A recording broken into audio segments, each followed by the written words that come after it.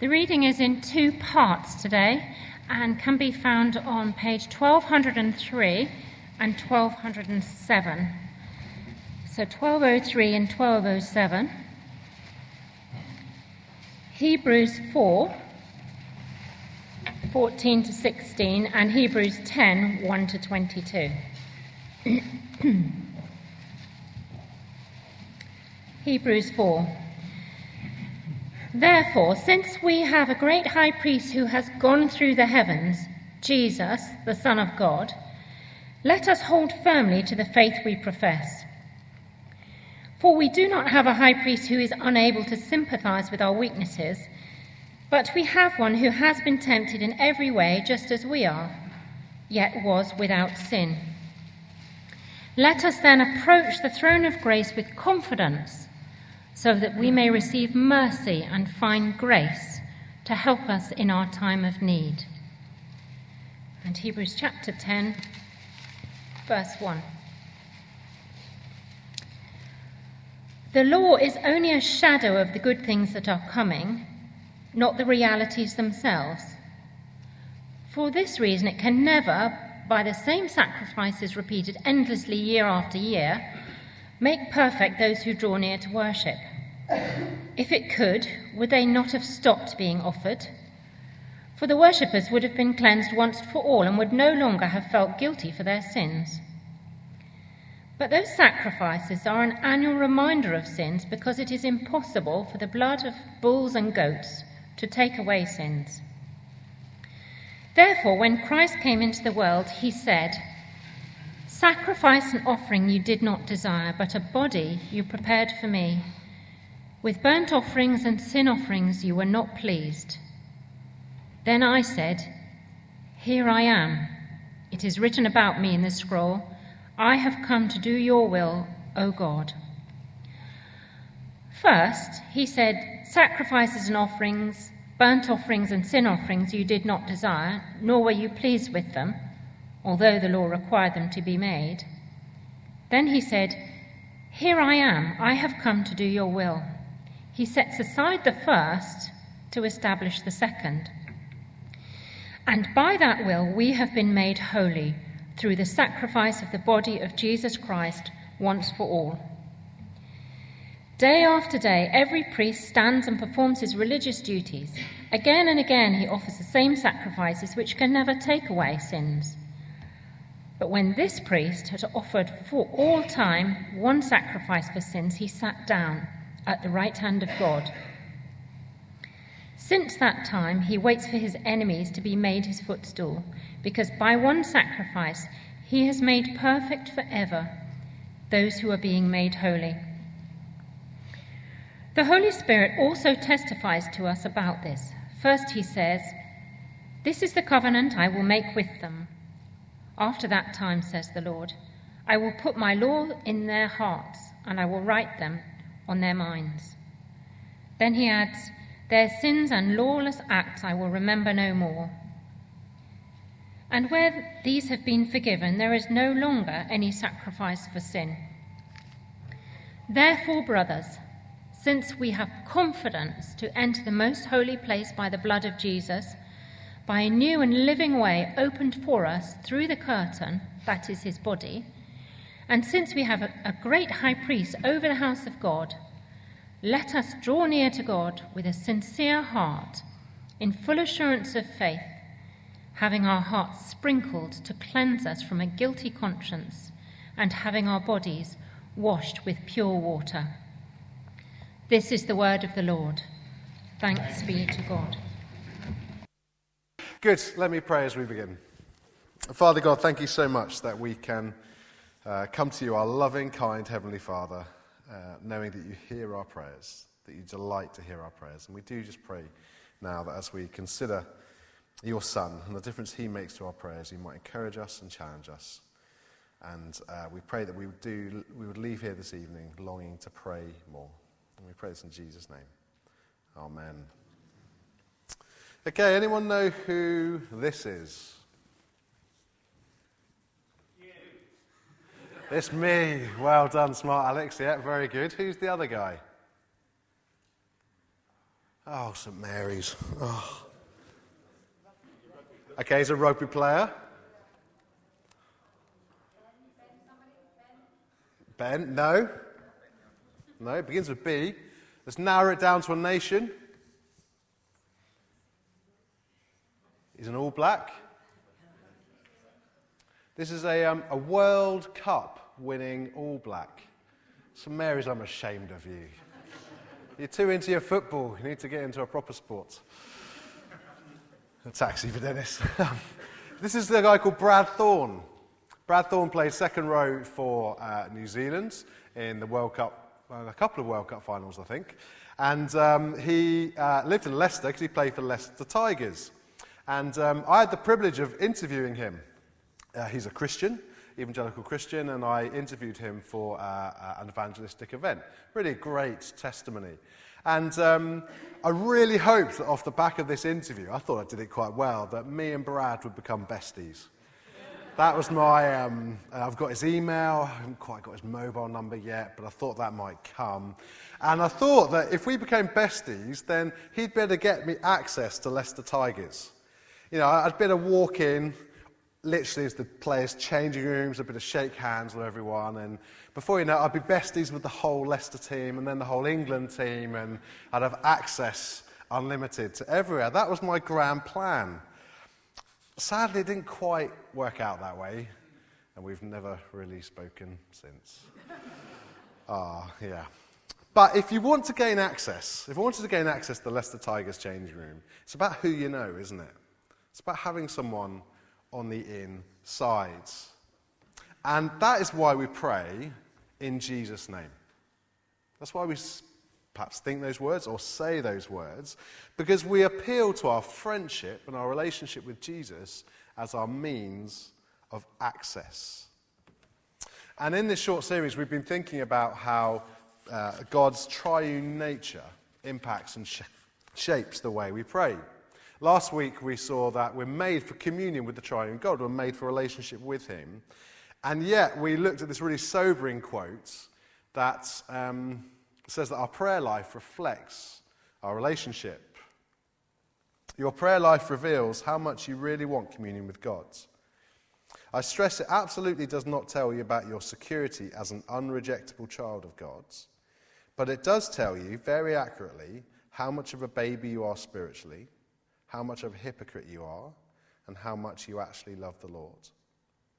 Thus, if your tendency is to think you're rather wonderful, just remember your prayer life. And as we reflected on that last week, we felt the pain of that. We felt the exposure of that.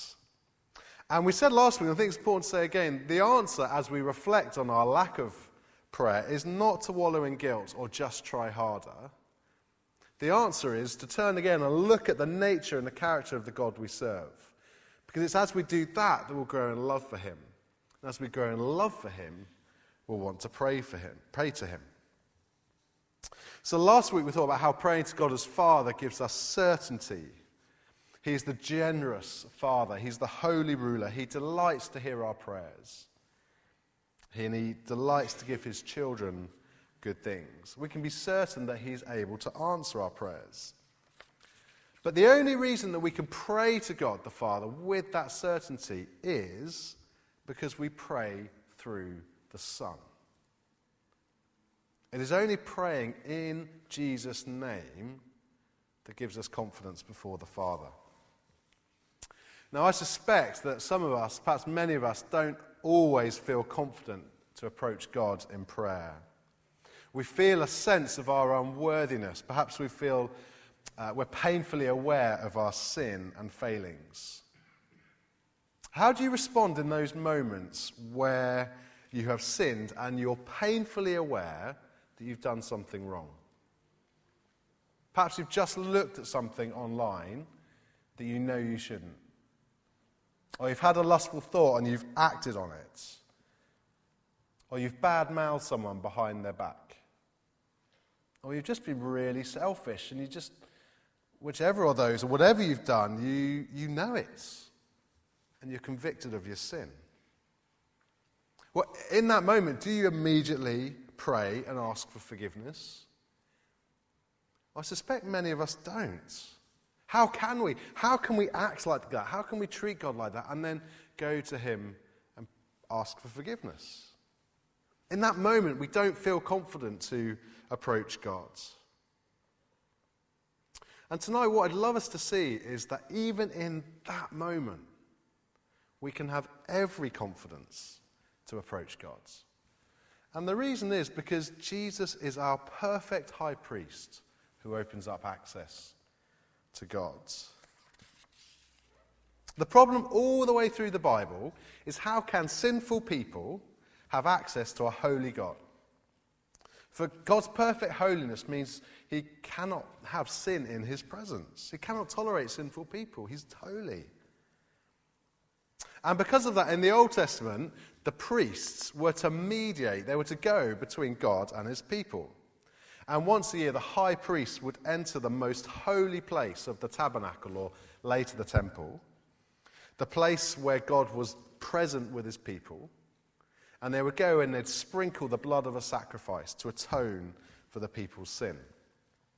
And as the high priest entered, he wore this breastplate of 12 stones as he goes into the place where God dwells.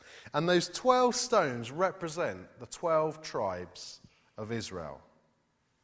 So you see what's happening? The high priest is symbolically entering the presence of God, carrying in God's people. But the writer to the Hebrews says Jesus is better. Jesus is a better high priest. You see, the problem for the Old Testament priests was that the work was never done. Hebrews 10, verse 11. And day after day, every priest stands and performs his religious duties. Again and again, he offers the same sacrifices, which can never take away sins. The high priest it was a great job to have. You were always busy because the sacrifices couldn't take away people's sins. But the writer of the Hebrews says Jesus is better. Verse 12. But when this priest had offered for all time one sacrifice for sins, he sat down at the right hand of God. Jesus is better because, well, his sacrifice was once for all time. It never needed to be repeated. In offering his own body as the perfect sacrifice, his priestly work was finished. That's why he sits down. Sits down, job done, completed. Because he does what the Old Testament priests were unable to do, and that's remove sin. Verse 14. Because by one sacrifice he has made perfect forever those who are being made holy.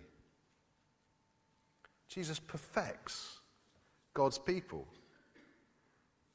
Because not only does he forgive us, verse 18, but he removes sin from us. He gives us new hearts, verse 15 to 16. And as a result of this priestly work, we have access to God. Look at verses 19 to 22. Therefore, this is the consequence. Therefore, brothers, since we have confidence to enter the most holy place by the blood of Jesus, by a new and living way opened for us through the curtain, that is his body. And since we have a great priest over the house of God, let us draw near to God with a sincere heart, in full assurance of faith, having our hearts sprinkled to cleanse us from a guilty conscience and having our bodies washed with pure water. So we have confidence to enter the most holy place. This is temple language again, isn't it? And the curtain that separated the most holy place from the next bit out of the temple is ripped in two. We have access. We can, by faith, have full assurance of access. And so it's like the high priest, Jesus enters into the presence of God and he carries us, his people, with him. Jesus is the better priest. And that means that he can now call us brothers, and that's why we can call God Father. That's why we are his children. Children have access to fathers where other people don't they? I love this picture here.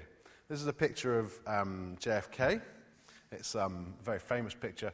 My understanding of American politics is basically shaped by West Wing and House of Cards. So it's quite limited. But I do know that the Oval Office is one of the most powerful and hardest offices to access in the world. He's one of the most powerful people in the world. And then who's the little boy at his desk? It's his son.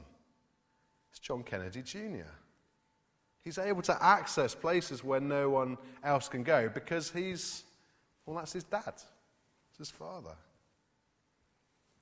Christ, the perfect high priest, mediates between us and God, uniting us with himself, perfecting us so that we might be adopted by God as his children. And now Christ's access is our access. His Father is our Father. And so when we just pray and we trot off the words in Jesus' name, whether you say it or not doesn't matter, because every time you pray, you are acknowledging, in Jesus' name, we're acknowledging that we are only able to approach God confidently because of the priestly work of his Son. The reason that God the Father delights to hear our prayers, the reason that our prayers are acceptable to God, is because they always go through Christ. There is no other way of praying to God. And that's why we can have great confidence as we pray. Great confidence. Here's 4 reasons to be confident. This is the first one. Our sin is no longer a barrier to our prayers. Remember that moment we talked about earlier, that sin? That moment of guilt? How do we respond? We feel reluctant to pray. We feel like God won't want to hear from us in that moment. And so rather than confessing our sin straight away, what we do is we leave it a few minutes. Perhaps we leave it a few days. Perhaps we even leave it weeks. And when we feel less guilty, then we'll come to God and we'll come to him in prayer. But from God's perspective, has anything changed in that time that we've been waiting? No. Nothing has changed at all. His love through that entire time that we've been keeping our distance has been unwavering. For chapter 10, verse 14, you have been made perfect. You've had your sins forgiven. You've been cleansed. 10:22. Let us draw near to God with a sincere heart, in full assurance of faith, having our hearts sprinkled to cleanse us from the guilty conscience. Our bodies have been washed clean. Even our guilty consciences have been cleaned. Guilt is not actually a Christian category. The Bible talks about godly sorrow leads to repentance. So a right response to our sinful failings is sorrow and regret that drives us to our knees in humble confession and repentance. And David's prayer in Psalm 51, after he's committed adultery and had the husband murdered, David's Psalm 51, his confession and repentance before God, is a wonderful model of what that looks like. But the Christian is not to be someone who wallows in guilt. For our guilt has been dealt with. 10:17, lawless acts I will remember no more. I think that we can sometimes think that God will be more likely to accept our prayers if we've spent a little bit of time feeling miserable about our sin. Wallowing in guilt. If you like, doing a bit of penance, really trying to show God how sad we are about what we've done. But to do that is actually dishonouring to God. Because to act like that is to reject his grace and mercy that is yours in Christ. And so immediately, and if I could click my fingers, I would, immediately after sin, we can come to God in prayer and confession and repentance. Knowing his love and forgiveness. We can come to God with our messy lives, with our sinful failings, and we don't have to sort ourselves out before we pray. I'll pray later when I've had a better day. No, we come as we are. And we can pray just as much on the bad days as we can on the good days. God the Father will no more reject your prayers than he will reject the prayers of his Son. And that's on your worst days. So the Christian can be confident that our sin is no longer a barrier to our prayers. Secondly, God understands our struggles. When you've experienced something, you're much more able to sympathise, aren't you? On my stag do, I had the privilege of having a doctor as an usher and a best man whose dad was a vet. And so they put my leg in a plaster cast. They got this stuff that was used on horses. That was the vet's dad. Dad is a vet, to put it up. And then the doctor had a quick conversation with the surgeon at a hospital and had got some tips about how to do it. And so I was in this cast for 24 hours or so until someone cut me out the next day. And you know, that whole experience gave me a newfound empathy for people who break their leg and have to wander around in a cast. It was so frustrating. I felt so inhibited. I was only in it for 24 hours. I'm much more able to sympathise now in the weakness, having been through that. And I think that's what's going on in Hebrews 4. Just turn back to Hebrews 4.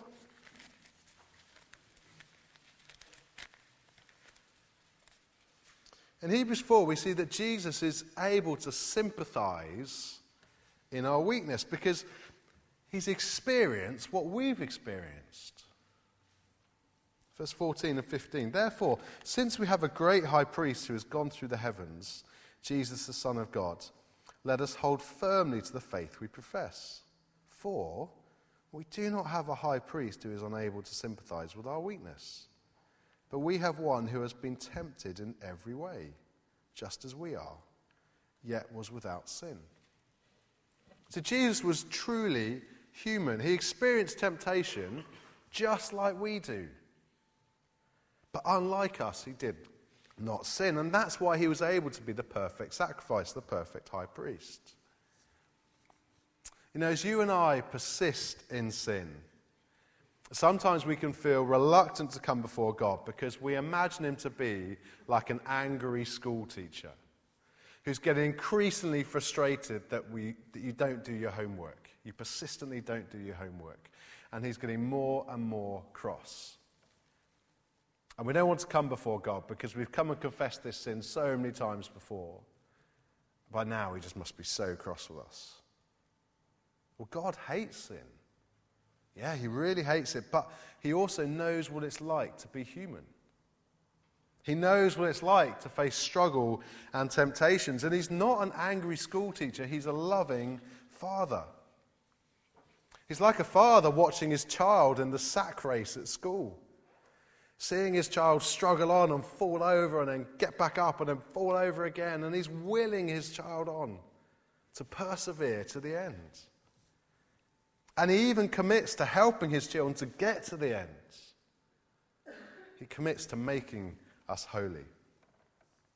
That's what he's like. So, therefore, verse 16 of chapter 4, let us then approach the throne of grace with confidence so that we may receive mercy and find grace to help us in our time of need. See, in the midst of your struggles with sin, don't hide yourself away from God, but draw near to him. Approach him. Be confident of his grace towards you, because as you do, you'll receive grace and mercy and help. There is much freedom in God's grace. You know, when you've fallen out with a friend and you know you've done wrong and you have a conversation and you experience that wonderful forgiveness and reconciliation. It's a wonderful moment, and you just feel the tension come off you. Well, in our struggles, we come to God the Father who understands, and we can experience that mercy and grace of forgiveness and assurance of his love. So come to him. Don't hide from him. Here's the third reason why we can be confident, and that is our prayers are good enough in Christ. One of the reasons I think we don't pray, perhaps particularly in public, is because we don't think our prayers are good enough. We're worried they're going to sound a bit jumbled, not very eloquent, not very wise sounding. And so we'd rather not pray than look silly, either before others or before God. And I was struck by something I read in Tim Chester's book this week. He said this: our prayers are always good enough because Christ is good enough. Our prayers are always good enough because Christ is good enough. Our prayers are always good enough because Christ is good enough. That's the short version. Here's a longer quote from a guy called J.C. Ryle. It's a bit old school language, but I think it's really helpful. There is an advocate and intercessor, always waiting to present the prayers of those who will employ him. That advocate is Jesus Christ. He mingles our prayers with the incense of his own almighty intercession. So mingled they go up as a sweet savour before the throne of God. Poor as they are in themselves, they are mighty and powerful in the hand of our high priest and elder brother.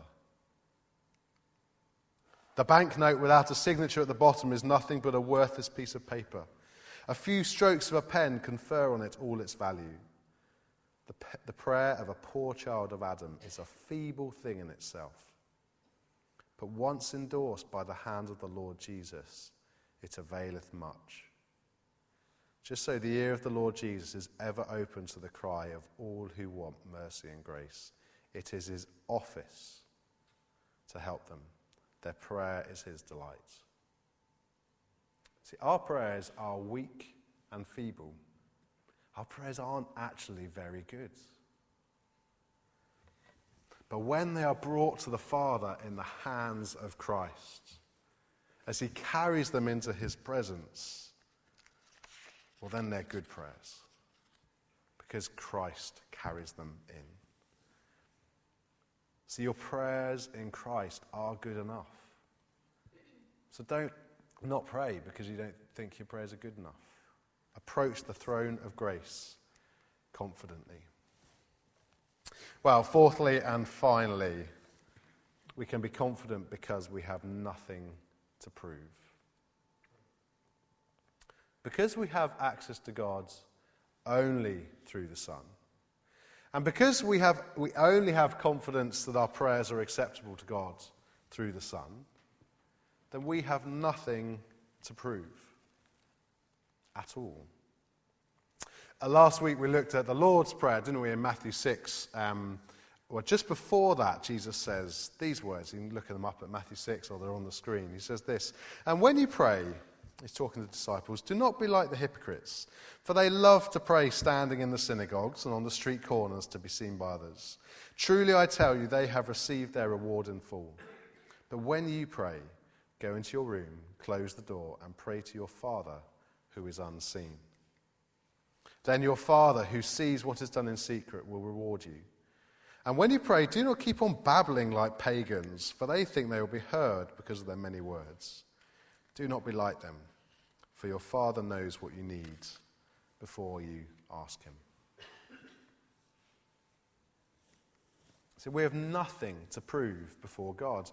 Praying eloquent prayers or long prayers with really big words, not necessarily a bad thing, but it doesn't get you any credit before God. It doesn't make your prayers any more acceptable to him.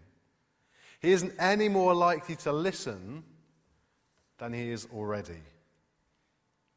And if you've got nothing to prove before God, then you've got nothing to prove before other people. The hypocrites, that Jesus says, the hypocrites, they love to be seen praying in front of others. But be very aware, Jesus says, of the person who loves to pray in public, but never prays in private. Prayer is something that flows out of our relationship with God. It's not a badge of honour that we wear at our home group or our youth group, or Connect. So I know many people don't like praying in front of other people. Perhaps you've never done it before, and it can feel like a scary thing.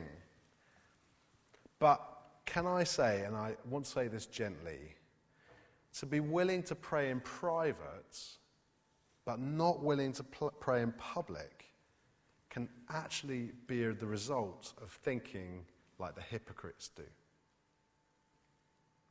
So you're not standing on the street corner, but the reason you don't pray is the very same reason that the hypocrites do pray. You care less about how God views you and more about how other people view you. And as we do that, we act like we've got something to prove. Needing to prove ourselves before others will drive some of us to pray publicly, and it will stop others of us praying publicly.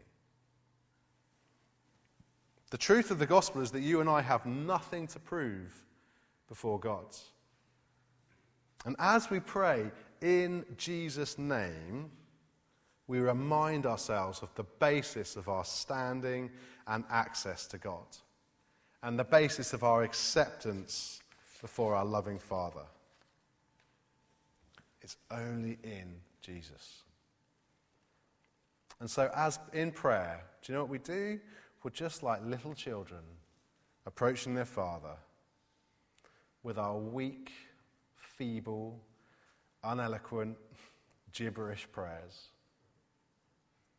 Fresh with sin in our minds, fresh with failure in our minds. And we come before our loving Father confident that our sin no longer is a barrier to our prayers. And confident that God understands our struggles. Confidence that our prayers are good enough in Christ. And confident that you have nothing to prove. Because God will no more reject your prayers than he will reject the prayers of his Son. Let's pray.